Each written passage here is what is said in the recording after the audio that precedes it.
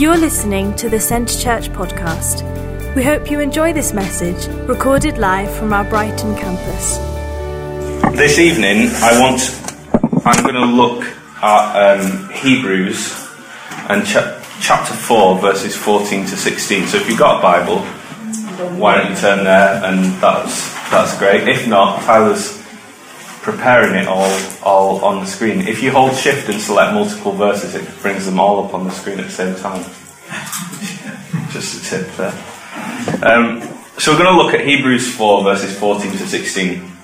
And what I want to do this evening is just dissect a few things in this passage, so that we can see what this passage is all about, and we can understand how it relates to our lives a little bit, to how we should live as Christians. And so the title of my message this evening is I Am Because He Is. I am because He is. I want to look at two key elements of what Jesus is, and how the writer in this passage, how he says that our response should be because of who Jesus is.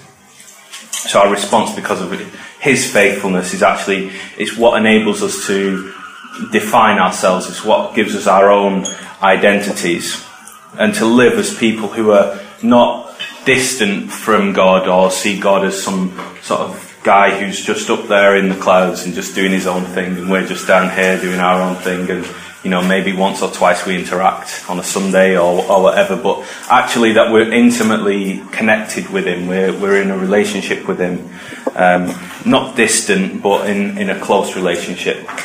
So I am because He is. That's what we're looking at. So if you're there, then awesome. Are you on the NIV? Yes, you are. There we go. It's like we planned it. Therefore, since we have a great high priest who has ascended into heaven, Jesus, the Son of God, let us hold firmly to the faith we profess. For we do not have a high priest who is unable to empathise with our weaknesses, but we have one who has been tempted in every way, just as we are, yet He did not sin. Let us then approach God's throne of grace with confidence, so that we may receive mercy and find grace to help us in our time of need. Pretty cool passage. Quite like that. So Jesus is given this title of the Great High Priest. And you'll have to bear with me a little bit tonight, because there's some sort of explaining of some of the stuff that goes on in the Old Testament, and some terminology and all sorts of stuff like that. I'll try and make it as straightforward as possible, and hopefully we'll all follow along and it'll be great. So Jesus gets this title, the Great High Priest. And the writer of this letter to the Hebrews, it seems, with this kind of language, the writer is expecting us to make a connection to the high priests in the Old Testament. So in the Old Testament, they had these high priests that did various things, almost like the Archbishop of Canterbury in the Old Testament. Obviously not in Canterbury, because they were in the Middle East. Whatever the Middle East equivalent of Canterbury, Jerusalem. That's clearly. I don't know if I can make that connection. Really, I don't know how comparable Jerusalem and Canterbury are, having never been to either. So, but I'm actually going to Israel and doing the whole tour thing in, I think, February next year. So I can tell you what Jerusalem's like, and if someone else has been to Canterbury, we can compare notes and see what they're like, and that'll be good. So he's trying to make this connection of the high priest. If he's writing to the Hebrews, there's a clue in the title. If he's writing to the Hebrews, he's writing to the people who knew about the Old Testament, the people who knew what it was all about, who had this story sort of going around in the back of their minds. They kind of got what he was talking about when he was talking about high priests. So there's a lot of imagery going on, and this book's full of imagery all over the place. But in this particular passage, even just this tiny little chunk, there's loads of imagery going on. And so I just want to give us a tiny little brief bit of context, so that we sort of got something to hang this on, and then we'll move on. So what used to happen in the Old Testament? There were all these sorts of different types of sacrifices, different sacrifices for different sins, whether you did it on purpose or you did it by accident, or it was something the whole community did on purpose, or all these sorts of things. And once a year, they had this special day called the Day of Atonement, or Yom Kippur, as they would say. And the high priest was the person who was allowed to go behind this curtain into the most holy place, the place where God's presence was. And he was allowed to go behind this curtain in order to sprinkle some blood of a sacrifice that he had made onto what is called the mercy seat.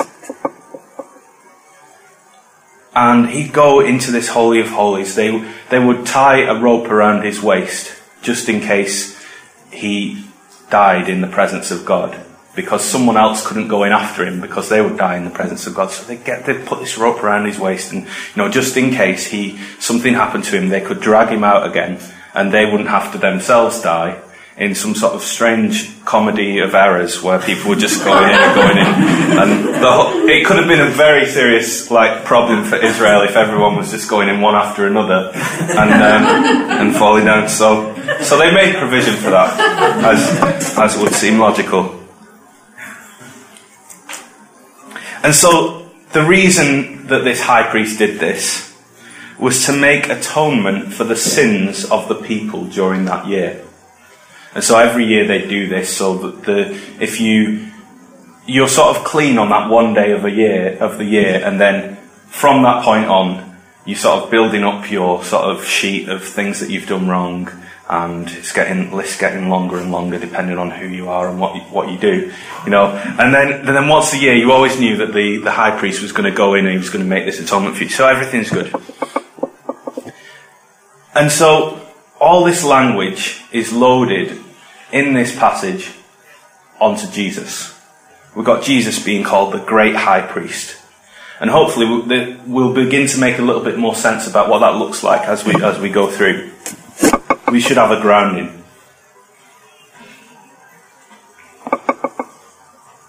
Essentially, this high priest is someone who makes right what's wrong. Puts something that's wrong to rights again. Fixes the stuff that's not quite right. And that's the image that the writer is casting onto Jesus. So there are two main elements of Jesus as the great high priest that are present in this passage. We have an emphasis on his divinity, on his sonship, on his being God, the Son of God. And we have this emphasis on his humanity, on the fact that he was tested and his ability to help us when we're in need. These two different points of emphasis. And at different points, the writer has made clear to us that these attributes of Jesus, these things about Jesus, require us to respond in some way. So the first thing we come across when we look at Jesus as the great high priest is his divinity, his being God. It says that he passed through the heavens, or that he went into heaven, and that he is the Son of God. In essence, what he's saying is his sacrifice was accepted. So just as the high priest would make a sacrifice, for Jesus to have gone into the heavens, that means that his sacrifice has been accepted. He was exalted to the highest place. He was put up on the highest place. The writer even says in another part of this book that he sits on the throne at the right hand side of the Father. And the writer to the Hebrews, he's not slow to point this out, what he's talking about here. From the very beginning of his letter, if you go right back to chapter 1, verse 1, he says that in the past, God spoke to us in various sorts of ways. He spoke to us through the prophets and through the priests and all this sort of stuff. And he says, but now God has spoken to us through his Son. His Son that the writer calls the Word of God. The the Greek word for that being logos. The New Testament was written in Greek, so that we can get some things sometimes from the Greek words. And in the passage, just like the two verses just before what we're looking at tonight, the writer says that the word of God is sharper than any two-edged sword. And he's talking about Jesus. See, there's a long tradition of which these original readers would have been aware of connecting a couple of terms in the Greek. But let me just read this short passage to you. It is... I'm looking at the wrong chapter, that's why I'm struggling to find it. Chapter 4, verses 12 and 13. It says, "For the word of God is alive and active, sharper than any double-edged sword. It penetrates even to dividing soul and spirit, joints and marrow. It judges the thoughts and attitudes of the heart. Nothing in all creation is hidden from God's sight. Everything is uncovered and laid bare before the eyes of Him who we must give account." And I think in... let me just find the slightly other version that I read previously this afternoon.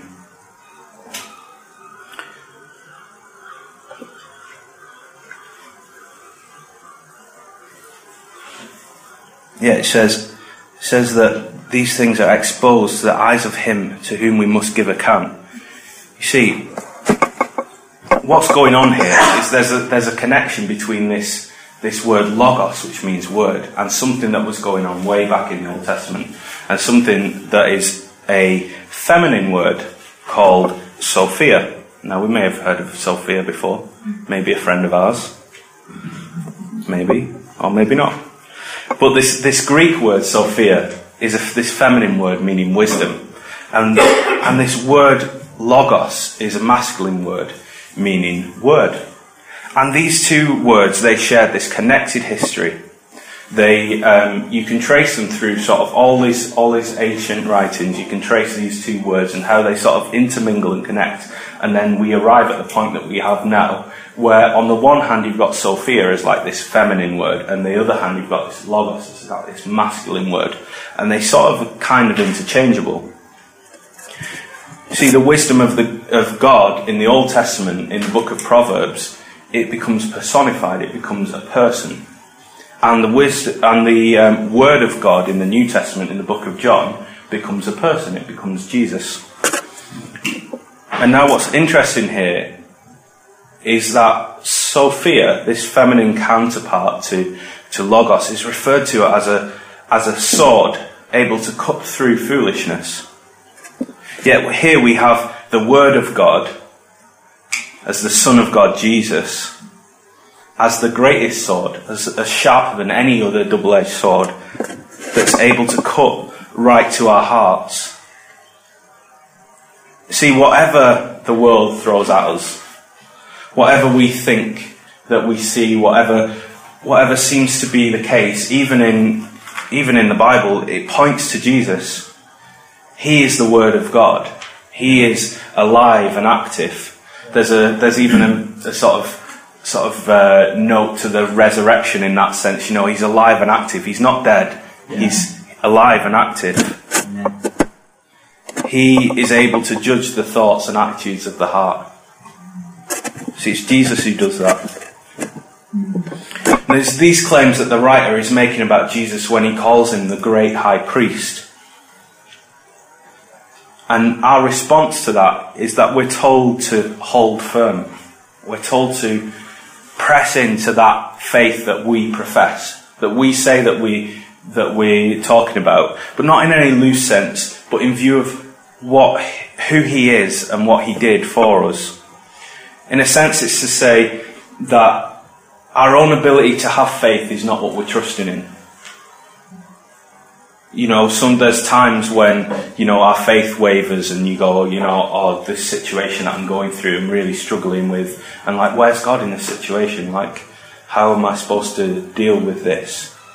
But we're called to put our trust in something that's outside of our own understanding or our own ability to sort of put faith into something. There can be times when we struggle and we don't really know where is God? What's happening? Why is this situation happening to me? But we're not standing on that. We're not standing on our ability to believe God for something. We're standing on God and what He's done. We're standing on Jesus and His sacrifice.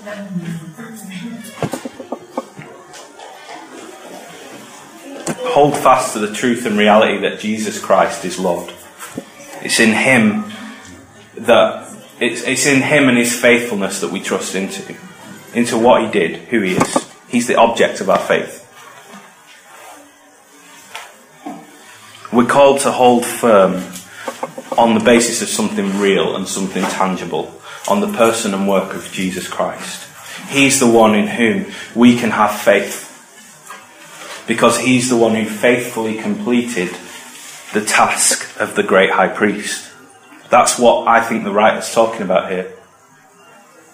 Because He's the great high priest, you can trust in Him. Because He is the Son of God, you can trust in Him. Because He's done this for you, you can trust in Him. And the second emphasis, you have to excuse me going for water, my mouth gets quite dry when I'm preaching. Or talking in general, it's not like a specific thing where only when I preach my mouth gets dry, the rest of the time it's fine. Yeah, no, that's not the case. The second emphasis is that the writer puts onto Jesus is about His humanity. And it goes a little bit like this, that Jesus is a high priest who is, because of His humanity, is fully capable to empathise with our weaknesses. He's not distant and far off, not that distant, far off divine character who hasn't engaged with humanity in any way at all. He's totally and utterly engaged with humanity. He's given up all of the stuff that made Him, equal with God. He put aside so that He could become a human, become like us, and He could go through the stuff that we go through. The Word became flesh. He put aside His status, He humbled Himself, He became like us in order to show us how to be truly human. In that sense, He's the great high priest, because He's greater than all the other high priests, because He's the one who went through all this stuff. He understood what it's like to be human, He understood what it's like to be tempted in all sorts of different ways, and to come across situations where you've got a choice whether you choose like God's way, God's path, or you choose your own. And He chose God's way every time. And that's something that shows us how to live, how to be truly a human. It's a difficult concept to grasp that the God of the universe took on flesh, became like us, took on humanity and took on all the weaknesses and temptations and brokenness that come alongside that. But it's something that is true. And He's able to fully understand what we feel. He's able to be fully present with us in our lowest moments, in our moments of self-doubt, in our moments of weakness. Whatever thing that may be, whatever that might look like, is going to look completely different for me as it is for all of you guys, I'm sure. But He is the one who knows what that's like, and He's able to minister to us in that time because He's the great high priest. Because He's experienced humanity in its fullest sense. See, He lived without sin in order that we can know what that looks like, in order that He could become this great high priest. He became broken for us on the cross. He defeated death in the resurrection. He saved us into sonships. We are sons and daughters of the Most High God. And that's like just an amazing statement right there. It's we. Who am I that God is mindful of me? It's like we are loved and intimately accepted by God, which is a pretty profound thing. You could just stop there and it'd be pretty cool. But here's the point, it's because of His actions. The writer has another response for us after this. He says that because of this, because of Jesus' humanity taking on flesh and all this stuff, because of this, we should be able to approach God's throne of grace with boldness, with confidence. Now remember, right back at the beginning, we talked about the high priest on the Day of Atonement sprinkling some sacrificial blood on this mercy seat. Well, that's what the writer is referencing here. He's talking about through Jesus, we can approach God's mercy seat with confidence. Now, there was only one day a year in the Old Testament when someone could approach God's mercy seat. And by tying a rope around your waist just in case you die, it doesn't fill me with a lot of confidence.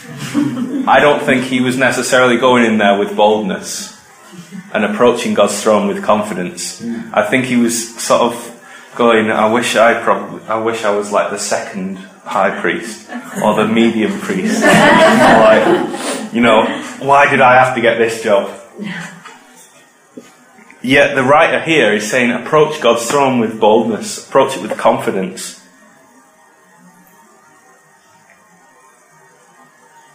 Because of the actions of the great high priest, because of Jesus, because of what he's done, we have direct access to the Father. He's saying that we ought to be approaching God's throne, and not just approaching it, but doing it with confidence, because of who Jesus is. It's because of who he is that I am.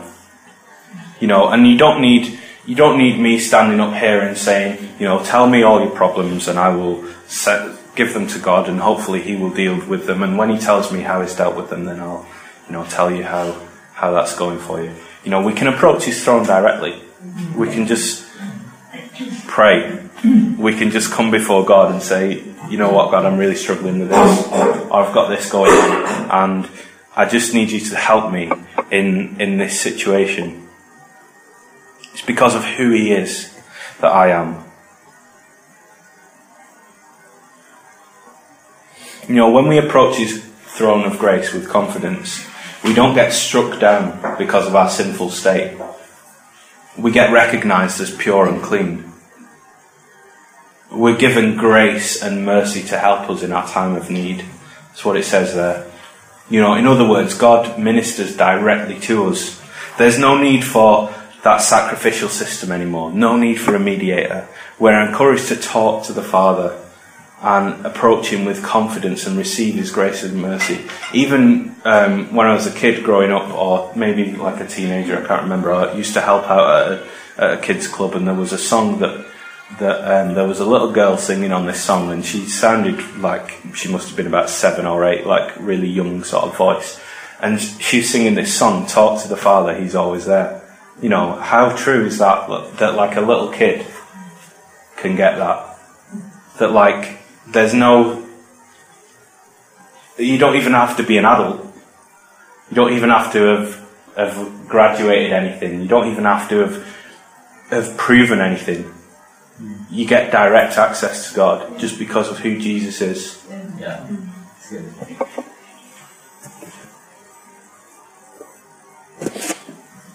We're going to close here in just a couple of minutes. But I want to say, understand that we're loved and accepted just as we are. We're made righteous through the saving act of Jesus. And there's all these sorts of words like righteous and mercy and grace and stuff, and it's all like quite loaded language.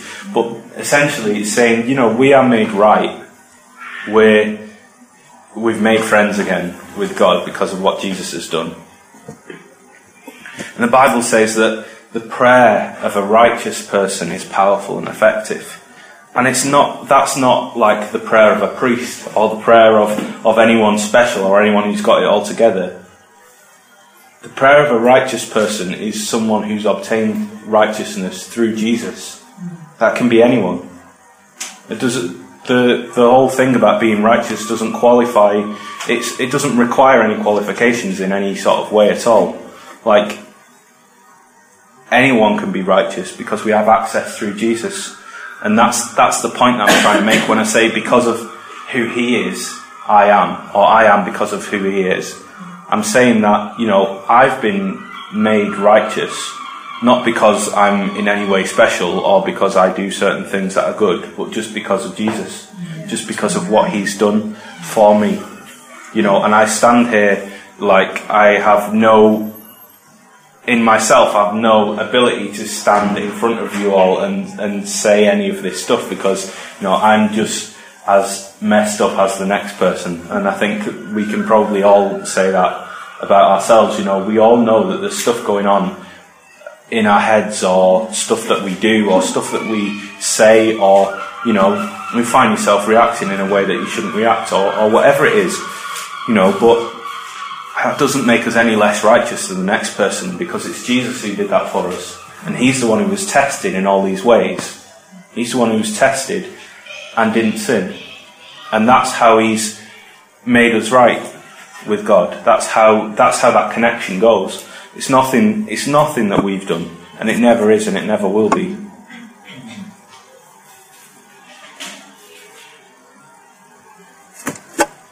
See, just in the same way that the high priest would gain righteousness for the Hebrew people on that one day a year, Jesus won it once and for all of humanity. And we put our trust into that. Now that's something real and tangible that I can put my trust in. Even when my ability to trust and have faith is wavering, that doesn't change. That always remains true, that always remains solid. However much you've messed up, however bad you are, however much you don't have it all together, whenever you say something that's not very Christian, or someone goes, "Oh, I thought you're supposed to be a Christian, you're not supposed to be doing that," you're redeemed because of Jesus. And you are because of who he is. So, don't listen to those voices. Don't listen to people when they tell you that. Don't listen to the voice in your head that goes, "Oh, God's not going to be happy with you now. Not now you've done that, or not now you've said that, or not now you've thought that." Maybe the best thing for you to do is not pray for a week. Or maybe you shouldn't go to church on Sunday because you messed up. That's not God speaking. No. That's the enemy getting in there and saying, you shouldn't. He's trying to separate you from God, but the fact is that we sang it. Nothing can separate us. Nothing can separate us from the love of God that's in Christ Jesus, and that's the point. That's in Christ Jesus. It's not in us. And I was feeling when I was doing this, I was feeling like I'm covering old ground here. I'm covering stuff that. We should all know this. It should be simple, but the fact is we forget. As much as grace is almost like an easy thing to talk about in one sense, because you go, well, it's God who's done everything for us, so we'll just go with that, and that's great. But then actually life happens, and life has a way of putting up barriers and going, I know you kind of think this, or you kind of believe this, but you've just done that, or you've just done the other, or you just said this, or you're just such a rubbish person, so there's no way that God can love you. And I think even for me, we need to hear it again and again. There's no one time that we can just get this and it's just easy, and we've just, if there is a way that you've managed to do that and you've just got it first time, please tell me about it, because I would love to know. But the truth is, I think it's something that we need to hear again and again. I wanted to assure you that you are because he is.